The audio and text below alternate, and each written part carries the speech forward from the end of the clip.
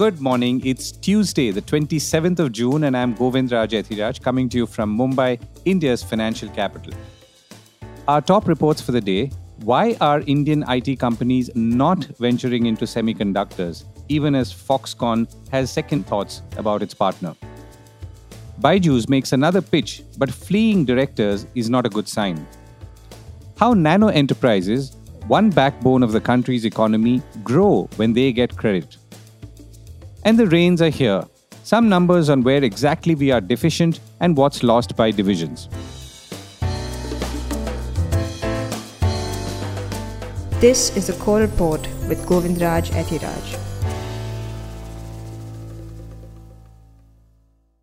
Semiconductor blues.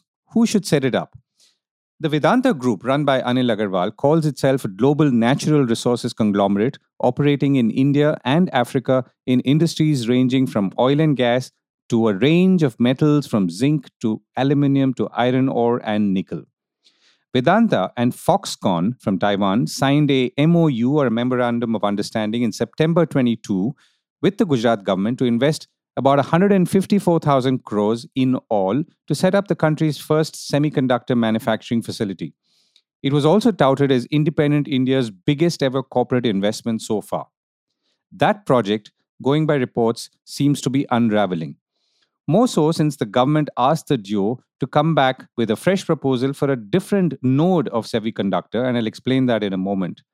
The duo had applied for a 28 nanometer fabrication plant, while the government now feels we should focus on 40 nanometer, which has more widespread application in devices and the like, as opposed to the 28 nanometer, which could be used for high-end phones and so on. The Economic Times is now reporting that Foxconn has begun reaching out to large business houses as it seeks to partner with them to further its semiconductor ambitions in India. The ET quotes sources saying that there are differences between the two partners, and the government has apparently suggested that Foxconn scout for other partners, which it is doing. One concern with the Vedanta Group is its relative financial stability, or more specifically, its debt positions. Vedanta's Agarwal told media persons in April that they were actually comfortable and not once in 25 years had they defaulted. Vedanta has also repaid around $1 billion of debt at that time, and also said then that its gross debt was $6.8 billion at the end of March 2023 as compared to $9.7 billion in March 22. Foxconn is apparently now talking to others. Be that as it may, I've wondered from the start why other companies or types of companies have not thrown their hat into the semiconductor ring. The reasons for not getting in are obviously very large capital expenditure, policy and incentive dependent, though incentives can go up to 70%. Risky business inherently, because semiconductor capacity is going up elsewhere in the world and being driven by the likes of giants like Intel and TSMC at scales not seen before. Very high precision manufacturing and thus prone to technical challenges or more technical challenges, problems, and of course things going wrong. There could be other reasons too. But I have wondered, why is it that a Vedanta would be the only serious large business house or company to pitch, at least that's openly known at this time? The obvious reason for this, as has always been the case, is that new investment areas like this, demanding scale execution, usually draw the bigger risk takers with the balance sheet confidence to pull it off. The industry itself is not so relevant, as a group like Reliance has demonstrated as they forayed into new industries, or for that matter, Adani. But if I were to look west, the companies that are expanding in hardware are traditional chip manufacturing companies like Intel or TSMC. So it is a core competence issue. Though the chips for companies like Nvidia, AMD, and Apple are made by TSMC, who, by the way, is not coming to India from what I can see, nor is Intel, which last week announced a $25 billion chip plant in Israel, a move which has surprised many, including perhaps in Israel itself. Now, the other companies who are entering the broader hardware space in the West are Facebook, Google, and Apple, among others. And these, as you know, are either social platforms or hardware companies, in as much as they make phones and earpods and so on. So it is no secret that chip making is something most people are wary of, even if the returns are high and, as is the case here, the incentives higher.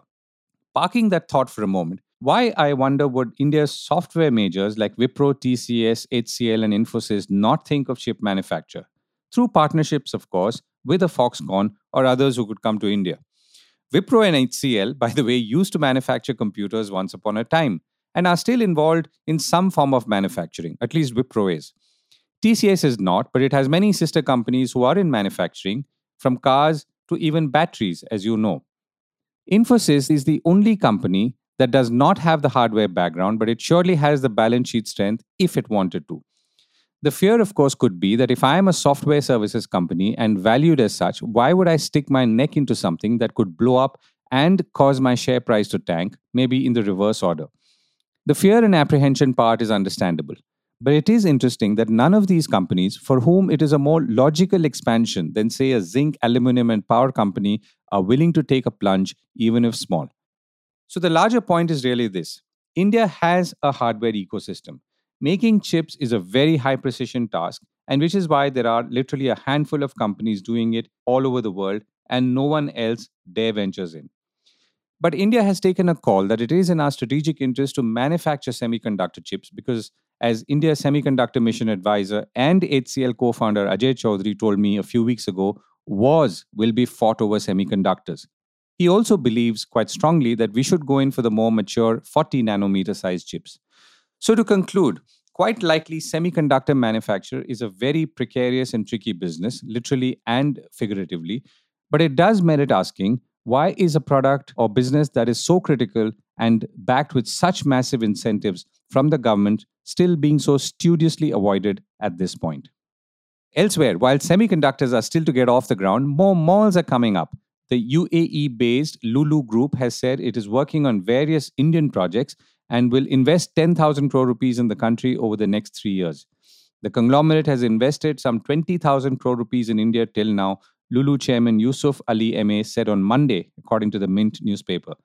Lulu has begun construction on a shopping mall in Ahmedabad. Another one is coming up in Chennai, and the group is also in the process of setting up a food processing plant in Noida and Telangana.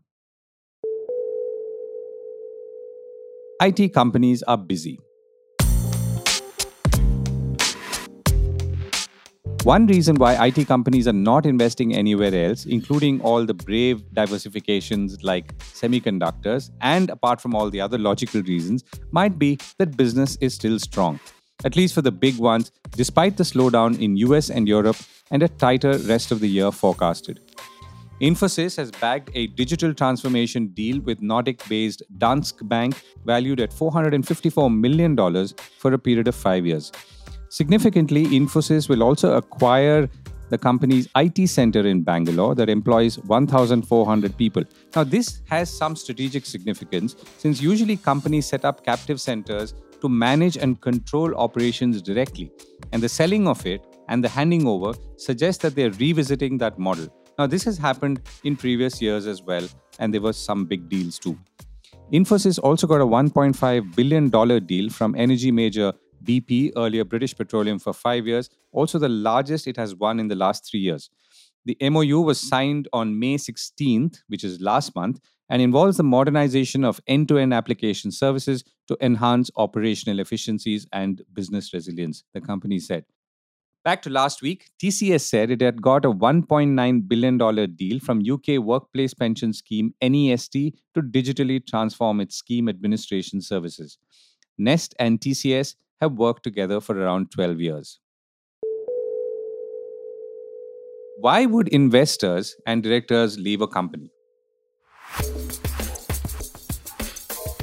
EdTech company Byju has called for a shareholder meeting this Saturday to ostensibly clear all doubts. The call comes on the heels of 3 directors and the auditor of the company, Deloitte, resigning from their positions.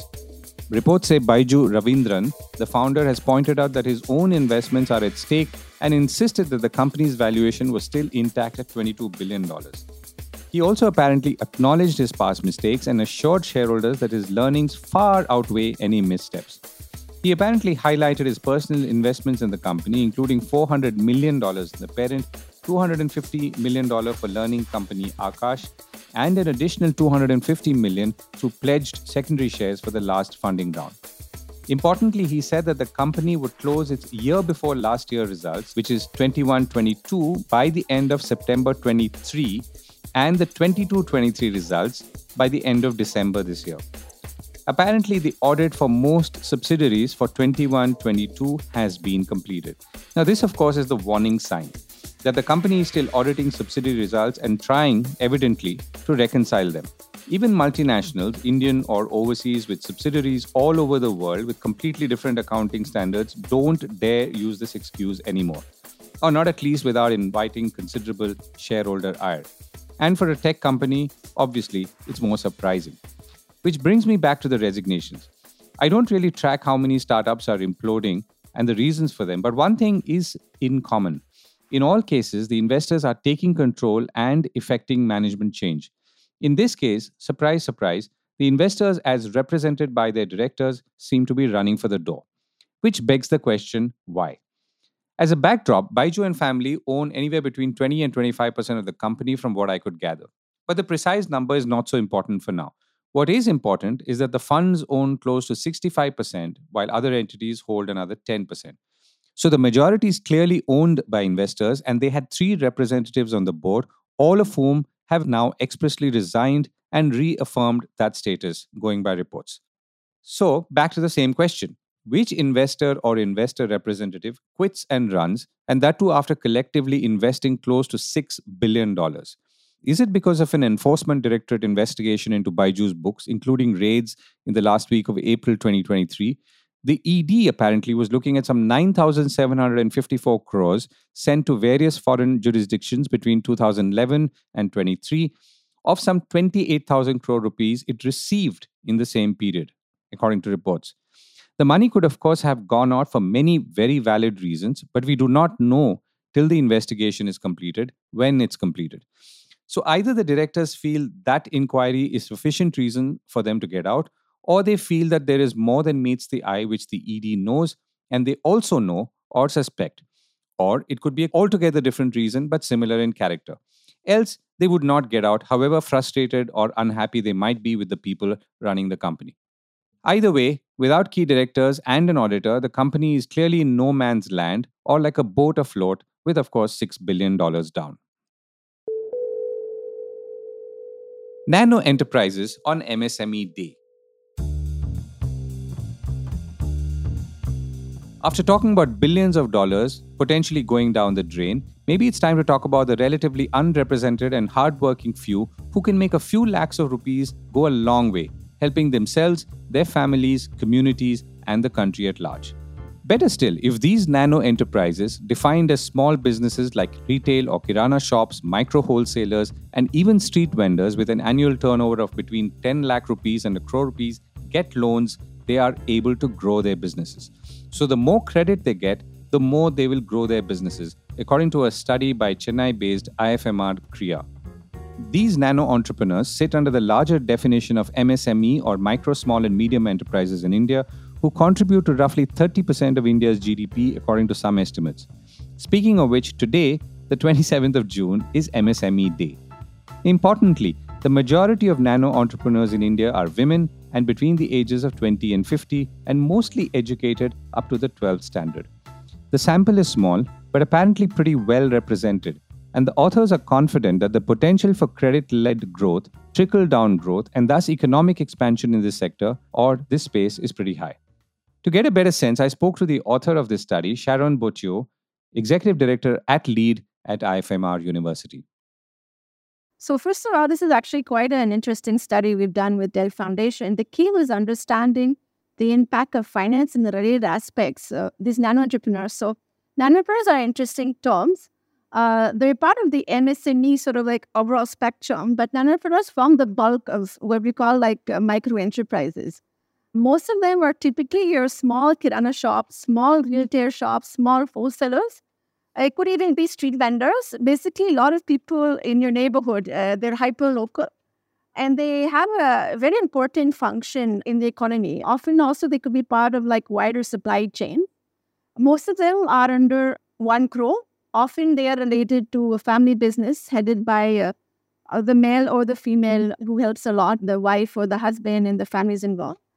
A lot of the characteristics of them is there are people who are not very well educated, but were able to try to find ways for gainful livelihoods. And a lot of them are very important in tier 2 cities, for example, which form the bulk of how people earn their livelihoods in those domains.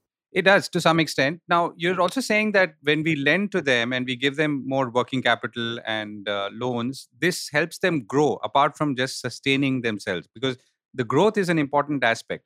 Is that borne out through the data that you've looked at? Yeah. So when we see the evolution, this sector actually is very heterogeneous. When you talk about even within the micro, the nano entrepreneurs, they can go from anywhere from 3 lakhs to over 1 crore. So you can imagine the spectrum of that. There's a bulk at the smaller tail end of this. And what you see is that most of the people usually start on small funding they receive from friends and families. But as they grow bigger, they need more money for inventory or other. And as they understand their markets, they're keen to develop, because when you see how they are, they're very hyper-local and understand immediately the demands. They're also able to, some of them who are more savvy-oriented and more entrepreneurial, they're able to understand how to fit into bigger supply chains. For that, they do need to have access to quick finance and affordable finance. When you see some of the alternatives to them, a lot of them usually it could be local pawnbrokers, money lenders, could be various forms of chit funds, registered or unregistered, that usually they go to grow. But I think the best form of them is to try to get formal access to finance, either through NBFCs, these emerging fintechs who are so form of NBFCs, also informal banks who offer more favorable terms, and able to get bigger loans at a better price. And as you see, for them to grow, obviously not every industry is born to grow. If you have a kirana store, you might want to open a few in local neighborhoods. If you are more in sort of like some type of manufacturing supply chain, you might have the ability to expand even more if you have the appetite, the understanding, and the knowledge.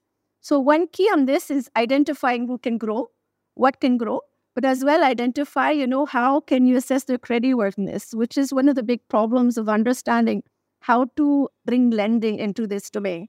There's a lot of innovation that's bringing. Digital has been one of them, to be able to reach out and understand digital trails, as well, how people, what is their transactions, how big is their business, what other forms that you can assess them if they don't have asset or other forms of collateral.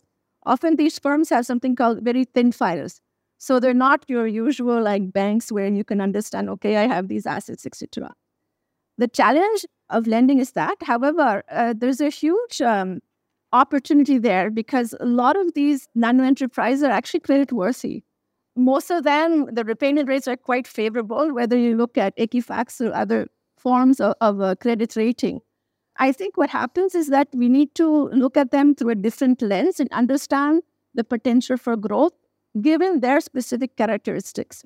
And you're saying that NBFCs are mostly lending to them today? A lot of them, the bulk of NBFCs, there's also banks also that try to form specific units, MSME hubs and things like that. But to reach out to this segment, your two cities, you need to have almost a lot of agents on the ground, a lot of ability to understand the market. And DC seems to be more agile to doing that. Even the recent fintechs who've been successful in understanding that market, they sort of have these FITO digital models where, they enable people digitally, but they also have feet on the ground to be able to understand and tap into these markets. And you're saying also that, implicitly, that the cost of acquisition of clients or the cost of servicing these nano entrepreneurs is somewhere absorbed thanks to the digital physical model. So it enables, I think the huge cost is trying to assess the creditworthiness of this and serving these clients. So that would help a lot as well. Although our study has focused on different channels, we looked at different partners, whether it's digital, on the ground, NBFCs, etc. And would this be like a pan-India study, or did you focus on parts of India?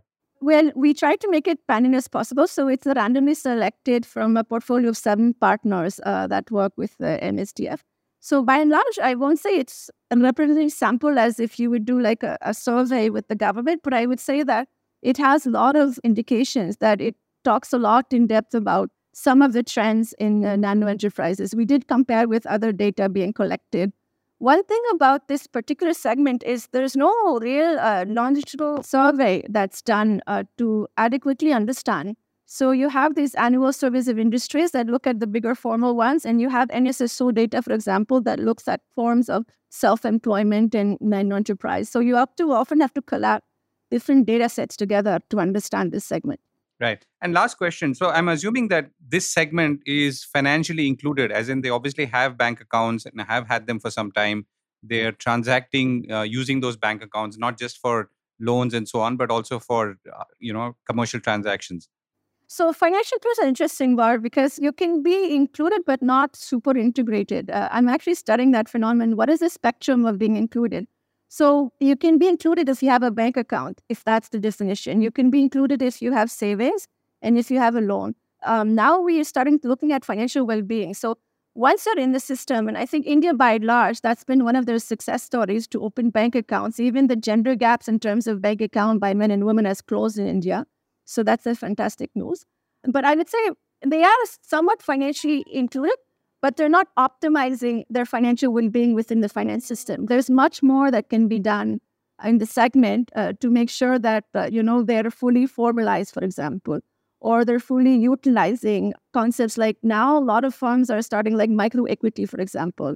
A lot of people want to invest in these small companies. They don't know how well they'll still be able to integrate it in that form. Right. Shan, we run out of time. Thank you so much for joining me. Thanks a lot.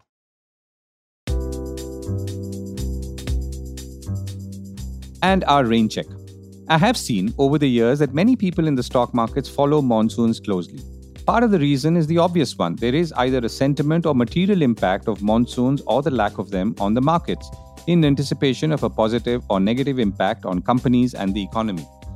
Part of it also, I believe, is that once the data starts coming in, it becomes an interesting statistical exercise in itself, something that intellectually challenges many. But of course, the impact or significance, as I pointed out, is real. So, the latest numbers on the monsoons as per Bank of Baroda research are as follows. Monsoons, by the way, have now reached 80% of the country, according to the Indian Meteorological Department, and have unusually hit both Mumbai and Delhi at the same time for the first time since 1961. Now, back to BOB research, the delayed monsoon this year has meant that rainfall distribution has been uneven. As of 25th June, there was large excess to normal rains in 13 divisions of India and deficient to large deficient in 23 divisions. The deficient divisions cover Maharashtra, Karnataka, Telangana, Andhra Pradesh, Odisha, West Bengal, Madhya Pradesh, Chhattisgarh, Bihar, Jharkhand, among others. So, 23 of 36 divisions, which is 63% of the Met divisions, are in deficient or large deficient territory. Now, this is 61% of the total land mass. Presently, India's interiors are in the deficient zone as far as rainfall is concerned and have limited access to irrigation facilities, according to BOB research. Delayed monsoon can also affect cropping patterns in the country, and the total area under cultivation at this point is lower than last year by 4.5%. There are far more details available if you go crop-wise, like rice, which requires more water at this stage, as well as cotton and oilseeds. But now the rains have begun, and we will, in coming days, focus more on the impact rather than the details that I just mentioned. Meanwhile, prices of tomatoes have crossed 100 rupees per kg, according to various media reports. Too late, of course, to tell you to do anything about it, but this is in case you feel it could go higher. That's it from me for today. Have a great day ahead and see you tomorrow.